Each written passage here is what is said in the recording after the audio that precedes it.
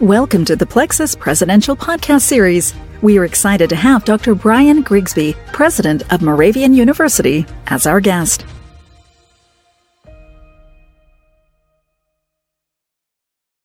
Well, I always love to start off with your journey. And I'd love to learn who are the mentors that helped shape, your path to the presidency. Well, there's two important men. Robert Bryon was a faculty member here at Moravian. And I came to college to play soccer, not for much else. And I thought I'd be a physics major. That lasted about 2 months. And I was struggling with what I wanted to, study and be. And I came from two parents who were public school teachers. And so education was kind of primary. And I ended up at a Jan term, poetry for people who hate poetry. And it was taught by Robert Bryon. And I ended up coming up to him afterwards and saying, "Do you think I could be an English major?" And he said, "I don't know. Let's see." And I'm still friends with him to this day. He is, he's 90, he'll be 94. We have lunch twice a month. And he mentored me into getting my PhD and following him. That was my ideal path. He said at my inauguration that I said to him, "Someday I'm going to come back and run this place." It sounds cocky enough to have the right author, but I don't remember saying that. But now it's in the records as me saying that. I think if I meant that, I meant I was going to come back and be the English department chair like he was. I had no idea of being the college president. The next person was Alan Franson, who was my dissertation advisor. And he really formalized the kind of scholar and researcher I was going to be. Then I went into a number of jobs as you come out with your PhD. I was at the University of Connecticut. I was at Eastern Connecticut State University. And then I landed a tenure track job at Centenary. And my third year into that job, I was pulled aside and asked what I thought about administration. And I said to the guy, Ken Hoyt was his name. I said, I think you guys are okay, but you wear funny suits. And he said, "What about you becoming one of the funny suits?" And I did the classic faculty thing. I'll do this for 3 years and then I'll go back to the faculty. So that was 2008 and you see or 2003. So you see how well I've done it going back to the faculty.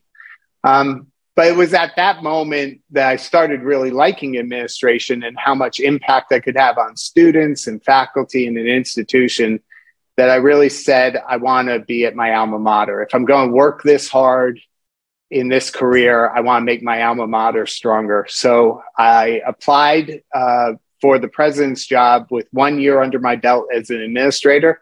I said, well, they can tell me if they don't want me, and they did.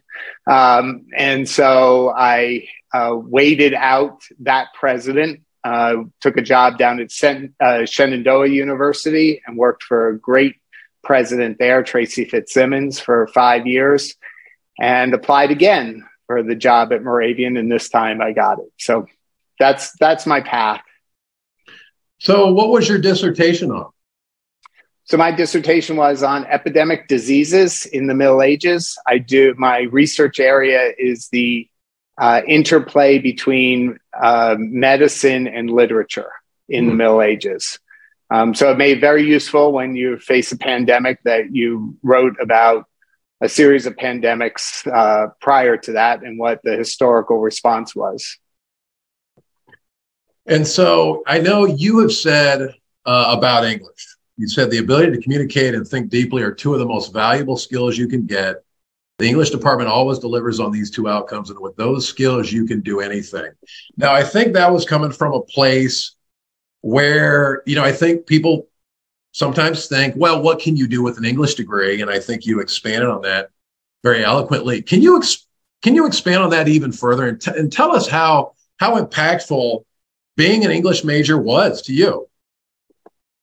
Well, Bob Burkaw used to say it's the only way that you can understand what it truly means to be human, because you can go into someone else's mind and actually know what they are thinking. And through a piece of literature, you are in that character's mind. You know why they're saying what they're saying to other people, even though that communication may not be coming across to them. You think of so many stories by Hemingway, it's more what's not being said than what is being said. And so you're constantly thinking about the other and how the other's receiving that. And so that skill in itself is worth the weight of gold in the marketplace. How many times can you say, wow, what I said, now that I think about it, he may not have heard that way. Or he may think differently of me now that I said that. So it is truly the understanding of what it means to be human. And there's no other discipline. I mean, psychology is about the human mind and understanding the human mind. But in English, you're actually going into another's mind and listening to their inner thoughts and their motivations for doing things and saying things that gives you a reflective ability unlike any other discipline. Absolutely. Absolutely. So can you talk to me about the advantages of sitting down with a prospective student and his or her parents and just sharing the story that you were an alum? I mean, how powerful is that? Yeah, it's powerful in so many different ways. I mean, I can't walk out on the campus and not see my 18-year-old self here, or see my 18-year-old self in another 18-year-old self that's running around the campus. My son is here right now as a first-year student, so that's also a joy. My oldest daughter graduated from here. I think this education is perfect. I know there's 3,999 other colleges and universities in this country that think theirs is perfect, but this one's pretty special. And so I often say, Moravian's the sixth oldest college in the nation. We're over 280 years old. It's founded on the belief that education is worthy of all. So it saw value in people that oftentimes others didn't see value in. So it's the first school to educate women. It's founded first as a women's college. And then the other aspect is that oftentimes the faculty here see potential in students who the student doesn't even see that potential in them. And that was me. Then with Bob Burkaw, I never imagined that I could get a PhD. And for some reason, he saw potential in me that I didn't know was there. Yeah. I love hearing that too, because I hear that from so many, presidents and administrators about, transformation, right? Really the transformation for students and to your point, really letting the students see what potential they have, when they don't believe it. Right. So I think so many kids that come to schools like this are really good kids. They're not problems in the public school system, and they've learned how to be charming, and the teacher likes them, and they slide through on that. That's a learned skill, right? And they've been rewarded for that, but they haven't been pushed yet. And they come to a place like this, and the faculty say, you're charming. We really like you still. But this isn't going to cut it. You're going to have to dig deeper. And a lot of these small schools, they enable that to happen, that depth that the student never even knew they had. So let's talk a little bit about the history. So you began in 1742. Yeah. Is that right? So, you obviously you hear about the enrollment cliff and the realities of the enrollment cliff today and what we're going to see in the next several years. But in my opinion, goodness, I see a school like Moravian and I go, hey, the resiliency of this institution is impressive, because, you've seen enrollment cliff, and you've been through many enrollment cliffs. You've been through wars. You've been through a lot. So can you talk about just that history and how the institution continues to transform and meet students where they are? Yeah. So I reminded the faculty when we were facing the pandemic that this isn't the first pandemic that Moravian has survived. And so when I tell people that I have a war hospital on my campus, they go, "Oh, from the Civil War?" And I go, "No, from the Revolutionary War. There's a war before that one." And the resilience is not. This place is not afraid of change, and so when they stay true to their values, they stay true to helping one another and seeing a sense of community. We have a war hospital because the colonists, the Continental Army, George Washington and others came here and met with the Moravians and wanted them to fight in the war. And they were pacifists. They weren't going to pick up a weapon, but they chose to turn their dormitory into a Revolutionary War hospital. And Lafayette was rehabilitated there. 5,000 souls went through there. But they told the Continental Army, we're going to treat both sides equally. So just as many Hessian soldiers and British soldiers went through that hospital as American soldiers, they remained true to their values that they were going to help all of humanity. And that is their gift to the secular world, is the college, the university that bears their name. And so we've transformed over time. I mean, we started out as a kind of K through, the 24 girls that started the school, they were 10 to 12.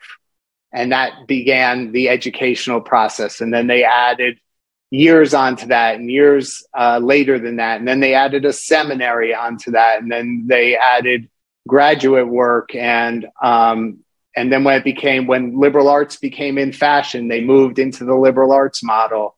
And as we've moved out of that model into a master's comprehensive university, the goal is always Comenius, who's the father of modern education and the one of the first Moravian bishops, said that education should concern itself with that which concerns society.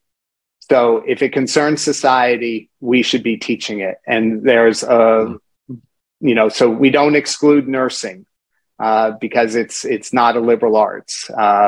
We don't exclude business or teacher education or any of those other disciplines. We think that we can make them even more powerful with the liberal arts. So it's been about change and continuing to evolve as the country continues to evolve. Yeah, and I think for institutions to be sustainable, they continue to need to be agile and adaptive. And can you talk a little bit about how important the local community is? Having a relationship with the local community, with businesses, and really ensuring students are career ready. Yeah. So people often talk about town gown problems, but we since the Moravians started the town and started the university right after, 6 months after landing here, there tends not to be as much of a town gown problem since we didn't show up at some point. We've always kind of been here. We're about to get World Heritage. We've been nominated by the U.S. government to be the next World Heritage site because of Moravian's commitment to community and education. When people talk about the Pennsylvania brain drain, we're not part of that brain drain. 68% of our graduates live and work in the Lehigh Valley. So we are definitely producing the students that the hospitals need, that the school district needs, and that all the businesses like Bryon and Crayola and Olympus are here in the Lehigh Valley as their corporate headquarters need. So we do a badging program from the NACE badges. So all our students collect real world skills as they go through their education over 4 years. So they can come out to the business and say, yes, here's my transcript, but here's all my badges that demonstrate I'm a leader. I can do teamwork. I can do technology. I'm ethical and I'm responsible. So we make sure that every single student has all those career-ready skills when they leave. And if they don't get a job, Moravian commits to doing 6 months of their student loan payments if they have student loan payments because they can't get if they can't get a job. But we have a 99% placement rate right now out of the university. So we definitely are producing career-ready students. And, oftentimes you hear that with alumni, that's the best marketing tool that you can have. How are you engaging alumni today? So our alumni are always on campus, and so many of them live so close. They do interviewing for students and mock interviews. Some of them provide suits for students who don't have suits. Many of them. One of our board members was the president of Tiffany's in the Diamond division. He would take 6 to 8 interns every year. We have many of our alums that pull in co-ops and interns. Merck is one of our largest intern providers, and an alum is there, and they take 15 to 20 interns every year. So using those, providing that first step up, that first job, that first experience, we leverage all of our alumni in the Lehigh Valley. That makes it very convenient for students to get that experience in the market. So what are the top 2 or 3 things that are on your mind every day, like the top priorities? I'm worried about the state of our country about colleges right now. This is men particularly are telling men they don't need college. And yes, we do need welders, we need truck drivers, but we need scientists, we need doctors, we need entrepreneurs. And I am really worried right now that the apprenticeship programs that we're starting to see may fill a short-time job need, but the employer is not going to have the soft skills to move up to the next level or to change careers. They're only going to be able to sit in that one career, and that career could be a dead-end career in 10, 15 years. I don't hear the mantra of you don't need college coming out of the mouths of women. And I see women by far succeeding more in college than men are right now. And so that's one of my... I think we're being short-sighted. I agree with everybody that not everybody needs to go to college, but without college, you're not going to also have doctors and lawyers and entrepreneurs and nurses and all the other kinds of roles that we do need. So that's one of the top ones. The other one that is really top of mind is that education is costly. We have the Bethlehem School District, to put one kid through the Bethlehem School District here, K through 12, is $20,000 a year. And people don't realize that it's that expensive. So when you say, okay, we're going to go to college and it's going to cost $30,000, that's really not that much of a leap to say, okay, you got faculty who now have PhDs, we have multiple buildings we're keeping up, we're managing the students 24 hours a day, 7 days a week. We're feeding them 3 meals a day with no federal help or state help in that. It's really not that expensive when you're looking at it from that perspective.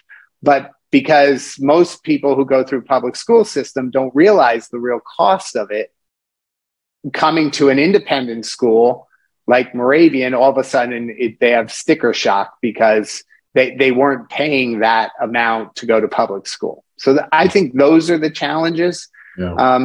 Americans like having the best healthcare, the best higher education, but we don't like paying for the best in healthcare and the best in higher education. We want the best at the cheapest possible. And that is often in conflict when you come up with places that are high touch, right? High touch and high technology, like hospitals and our healthcare system and our education system. Yeah, absolutely. And so how do you get out in front of that? I mean, do you work with feeder schools, high schools, or community colleges just to be able to get in there and talk about Moravian and what the institution offers?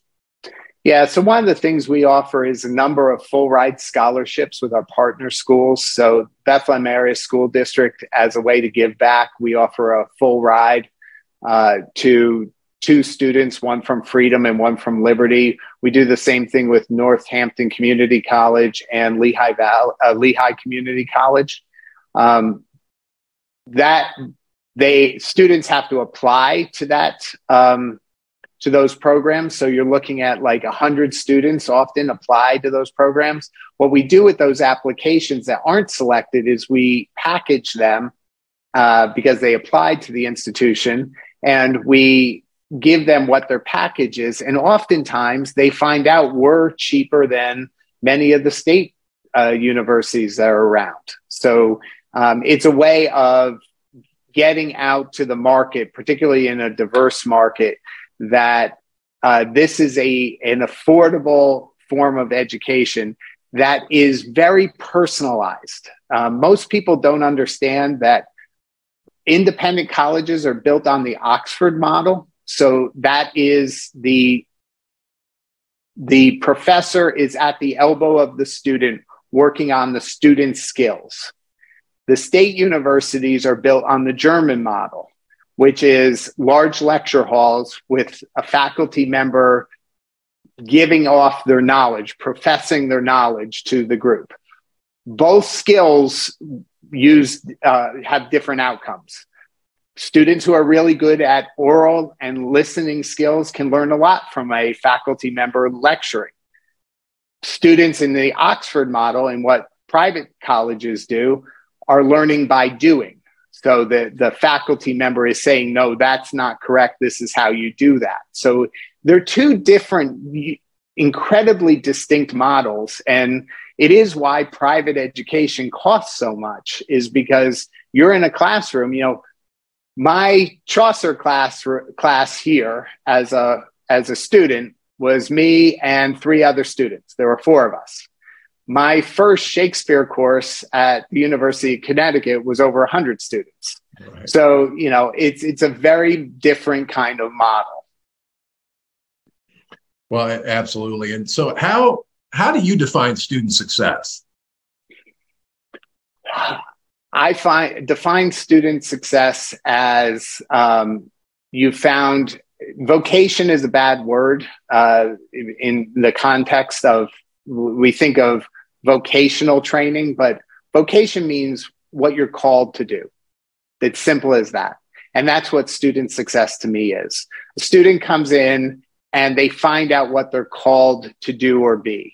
And, what happens to students is you're in high school and the outcome's really simple.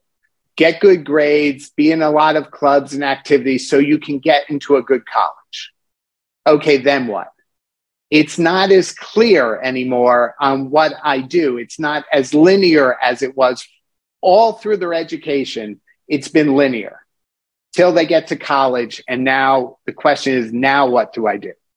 And so student success to me is that the student finds their passion, what they were called to do, and leaves energized and wanting to do that for the rest of their life. They most likely won't do it for the rest of their life. They're most likely, right now, the prediction is 13 different careers from the kids we're graduating. But if we've done our job right, they have all the soft skills that they'll be able to shift those careers as their lives change over time. But that they have a clear passion on what makes them happy in learning and doing. And now, where do you see Moravian University in 5 years? I see Moravian, we're very known for our healthcare programs and our rehabilitative sciences. We'll be adding to those. I hope that in 5 years, we have our own DO program and are producing doctors out of that, and helping alleviate the medical professional shortage that is looming for all of us. We'll be very focused in career preparation in teachers and nurses and doctors and physical therapists and speech pathologists, all those kind of things. We'll be about, I'm hoping in 5 years, we'll be roughly double the size that we are right now, but equally split between graduate and undergraduate. So we just acquired Lancaster Theological Seminary, so we have an expansion down into the Lancaster market. I'm hoping we'll be about between 5,000 and 7,000 students at that time. Well, Bryon Grigsby, we really appreciate the time. Thank you so much for sharing information and your background, and also talking to us about Moravian University. Thank you. Well, thank you. This was a pleasure.